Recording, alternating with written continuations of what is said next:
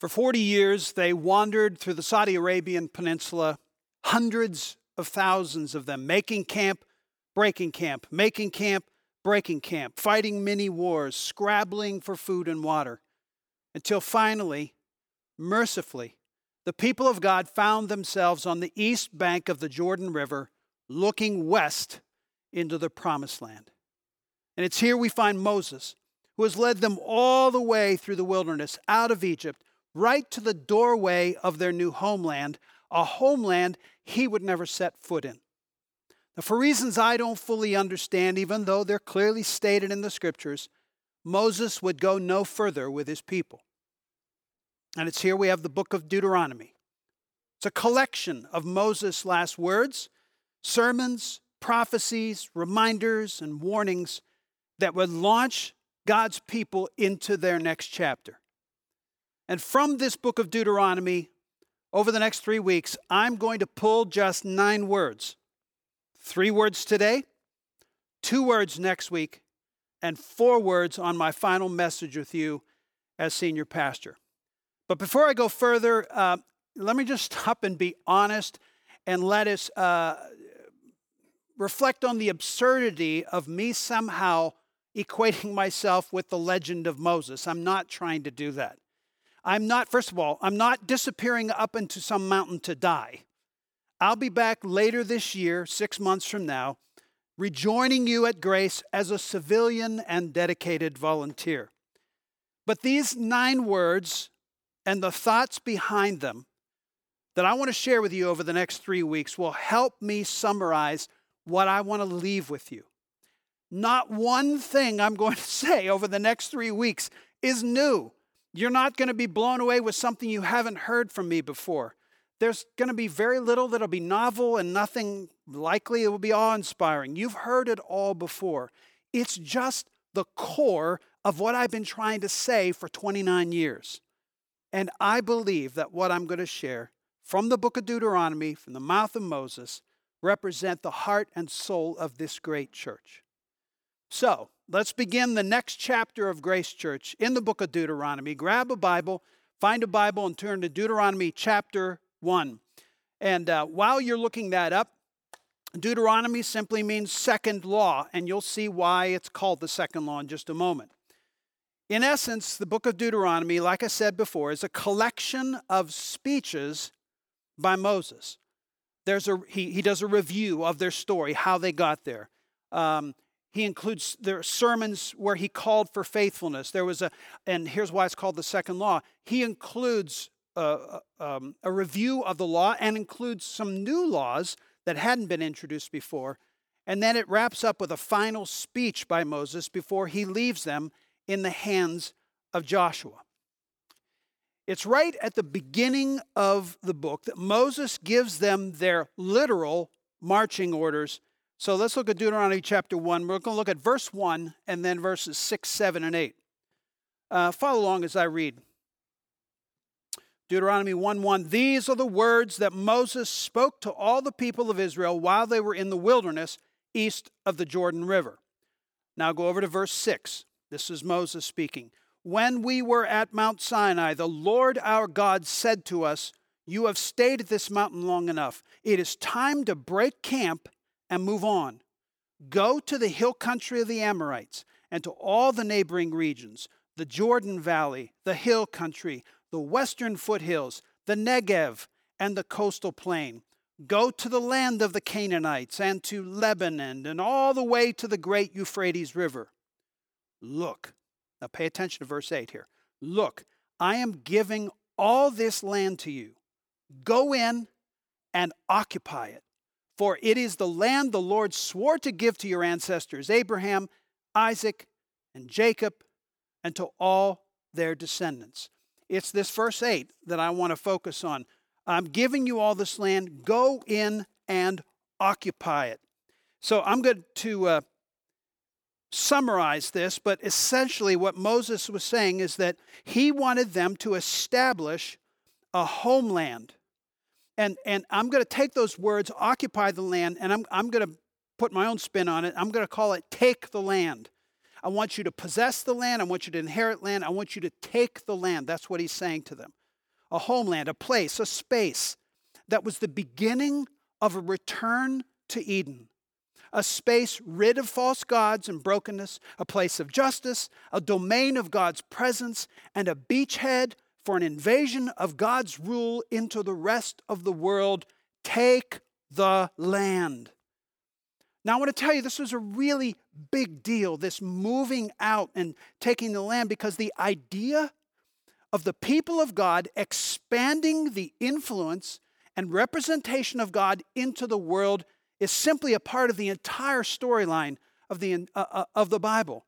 Let me go back to Genesis 1:28, where God said to Adam, "Be fruitful and multiply, fill the earth." In essence, take the land, fill the earth and govern it. God said to Abraham, Genesis 12:2-3, "I'll make you a great nation. All the families on earth will be blessed through you."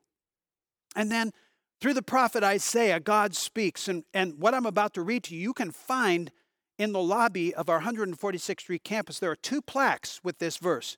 Isaiah 49:6, where the prophet Isaiah says to the people of God, "You will do more than restore the people of Israel. You will bring my salvation to the ends of the earth." Take the land. Move out. But this idea of taking the land in the name of God is heard most clearly through the words of Jesus himself. Matthew 28:19, "As you go, make disciples of all the nations." Acts 1:8, one of his last words to his followers, "You will be my witnesses, telling people about me everywhere in Jerusalem, throughout Judea, in Samaria, and to the ends of the earth." Jesus was saying, take the land. All right, but what does it mean? How do we take the land? What do we do? What are we supposed to say? What sort of invasion is this that is part of the storyline of the people of God?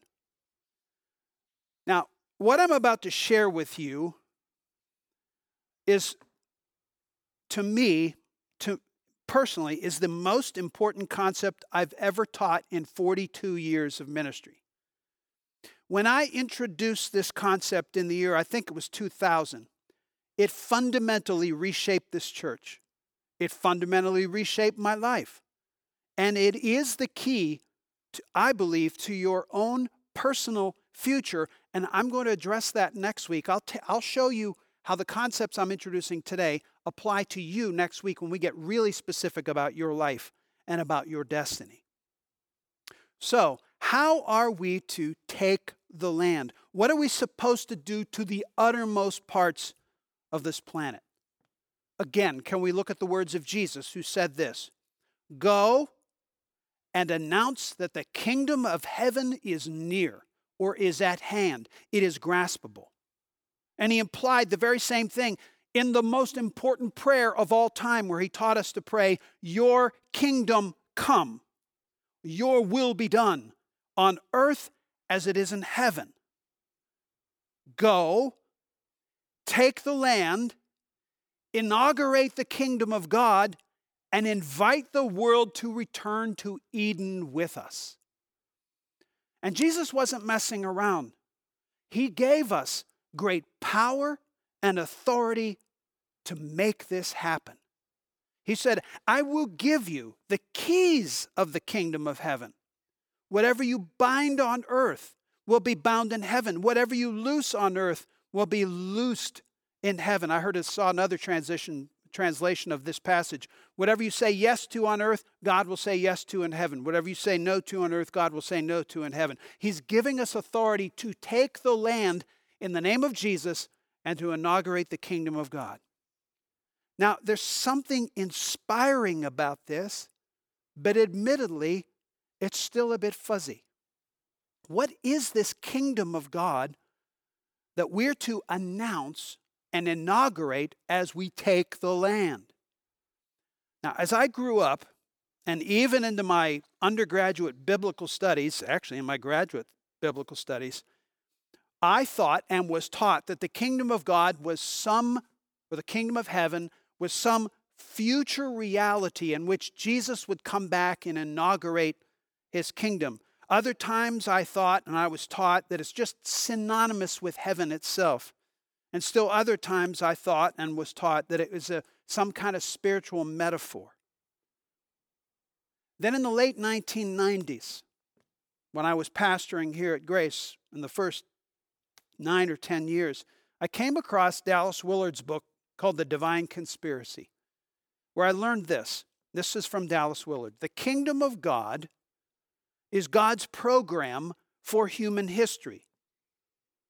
He went on to say, his kingdom is not something confined to the inner world of human consciousness. It always pervades and governs the whole of the physical universe. Take the land. Darrell Guter, in his book, The Missional Church, said this: the kingdom of God is a social world full of peace, grounded in justice. And Brian McLaren described it this way: the kingdom of God will overthrow the status quo in nearly every way. To take the land means to change everything in the name of Jesus. To take the land means to launch a revolution. To take the land means to bring all things under the rule of God. And it begins as we, in Jesus' name, heal the broken world in 6 very distinct ways. If we're going to inaugurate the kingdom of God, in essence, we're going to move in the world to heal the 6 broken places. Now, a couple weeks ago, Tim reminded us of where this concept of the broken places came from. He and I, it was 2012, we were sitting on our back deck, and yes, by the way, he did a great job building the deck. Every time I go out on the deck, I think of Tim. Well, nearly every time I think of Tim. Sitting on that back deck, here's what we were fussing about that day. We were trying to figure out how to get all of us to understand the concept of the kingdom of God. We knew that where the kingdom of God would move into the world as we took the land, so to speak, we knew there would be evidences of that all around. But it wasn't really landing well. And then all of a sudden, we kind of flipped the coin. And I remember sitting there on that back deck thinking, what if we described how to take the land and introduce the kingdom of God by describing the broken places we're going to be a part of healing? And that's where the 6 broken places came from. What I find fascinating, though, right now, is I believe that the 6 broken places makes it very clear what we are to do. It allows people to see where they fit and what they can do. Again, next week we'll come back to this, and I'll have you think about how you fit into healing these broken places. But what I find most fascinating is that right now, in the middle of this pandemic, each of these 6 broken places have some connection with this pandemic. They point to just how horribly broken is our world right now. We need to take the land for more reasons than we ever did before, with self-giving love, as Barry keeps reminding us, with self-giving love. So here's what I want to do for the rest of this message. I just want to review what it means for us to take the land by healing the 6 broken places. Again, how many times have I talked about this over the years? This is not new, but it's crucial. Let's review each broken place, starting with the most important to pay attention to, and that is separation. The separation, human beings from the God of the universe. Romans 3:23 says, "For everyone has sinned and are separated or fall short of God's glorious standard from God himself." This is the core broken place. Now, I want to remind you that the vast majority of Americans are not surrendered to Jesus. About 10% of Americans would fall into the other religious categories. They're Jewish, they're Muslims, atheists. That's only about 10% of Americans. On the other end of the spectrum, 10% of Americans are truly following Jesus Christ, believing in the scriptures and believing in the kingdom of God, and they're Christ followers. But 80% of Americans have some kind of affiliation with Jesus, but they're not really following him.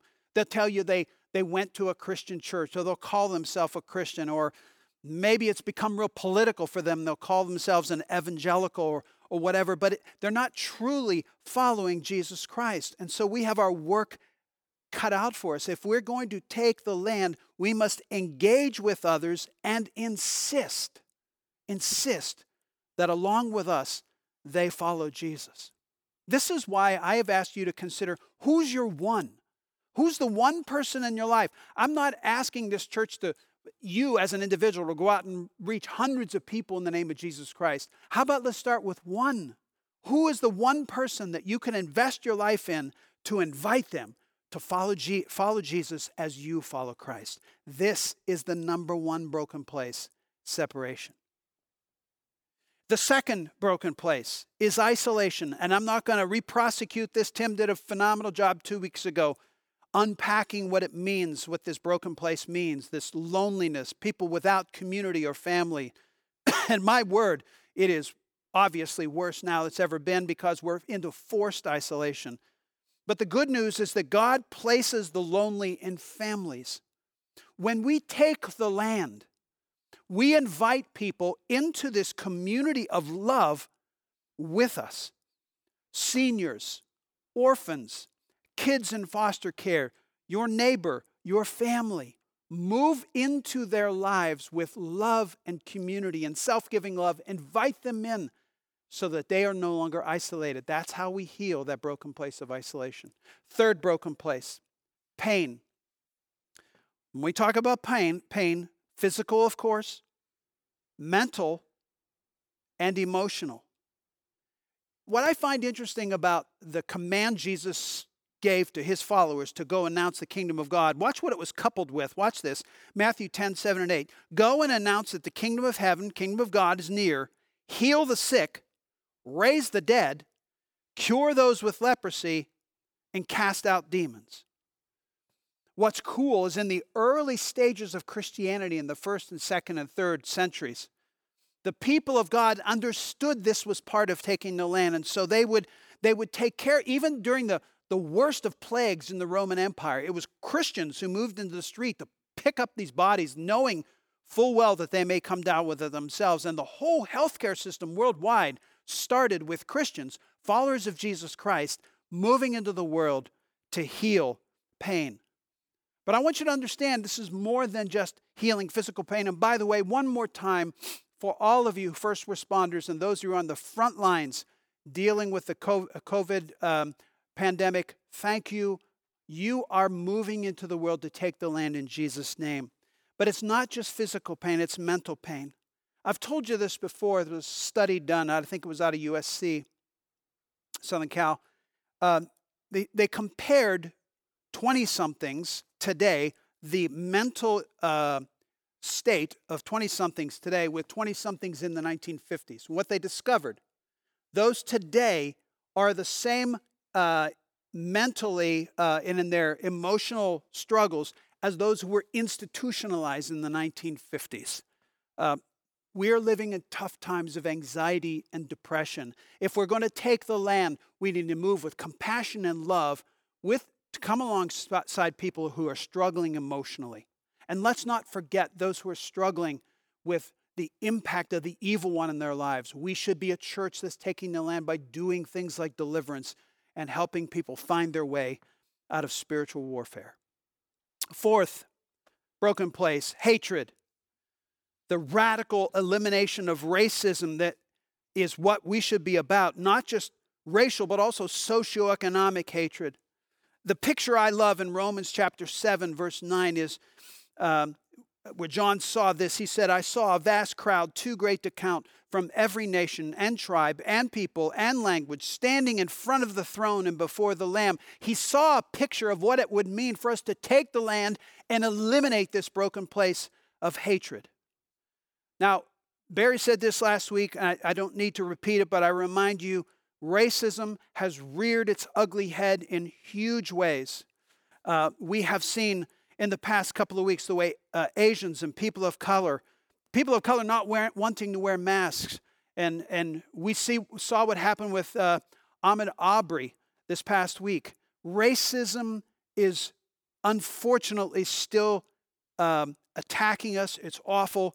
we must as a church, and look, I'm going to stop here for a second. When I wrote my book, and I did the research on where the people of God are actually moving in the world to stand against hatred, I could not find many illustrations. I couldn't. There aren't many churches that are going out of their way to heal the broken place of hatred. Grace Church, we can do better. We must move into the world and figure out practical ways to deal with this. Take the land.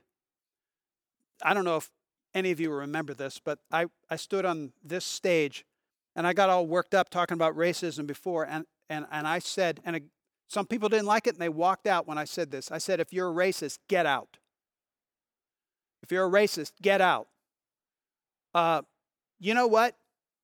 I think that still stands. That's not who this community is. Grace Church, take the land. Let's deal with this.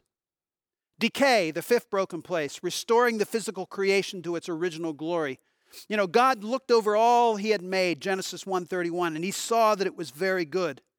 Listen to me, global warming is an even greater disaster than this pandemic. And in the same way that we've got to be dealing with this broken place of hatred, Grace Church, we can do better to deal with the broken place of decay. Pollution, loss of trees, species extinction. And the decay of the planet is having a disproportionate impact on the poor. Take the land, Grace Church. And finally, injustice. This is us taking on those huge issues of poverty and inequality. The prophet Amos said, let justice roll on like a river, righteousness like a never-failing stream. Grace Church, continue to do the good work we're doing, fighting against poverty. But we must take on poverty and abortion and human trafficking and homelessness and domestic violence and misogyny. All of these are the broken place of injustice. Grace Church, take the land and heal it.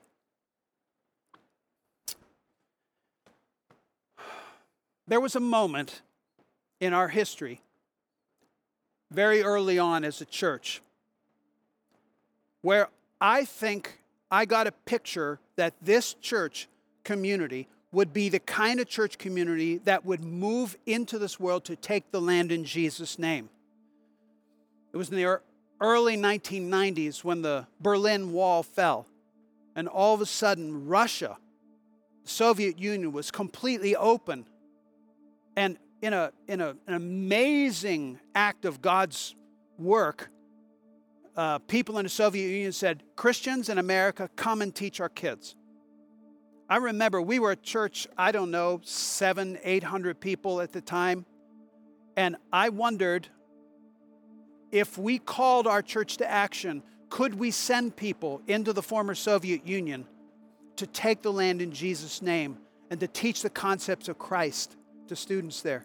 I stood up on a Sunday morning in our old building and I cast the vision of what it would mean for us to go. And I can still remember to this day what it felt like for 100 people to step up and say, I will go. Even to today, Tim and Mary Byers are still part of Grace Church. Kevin Roth, who's now our campus pastor at Fishers, was a part of that team.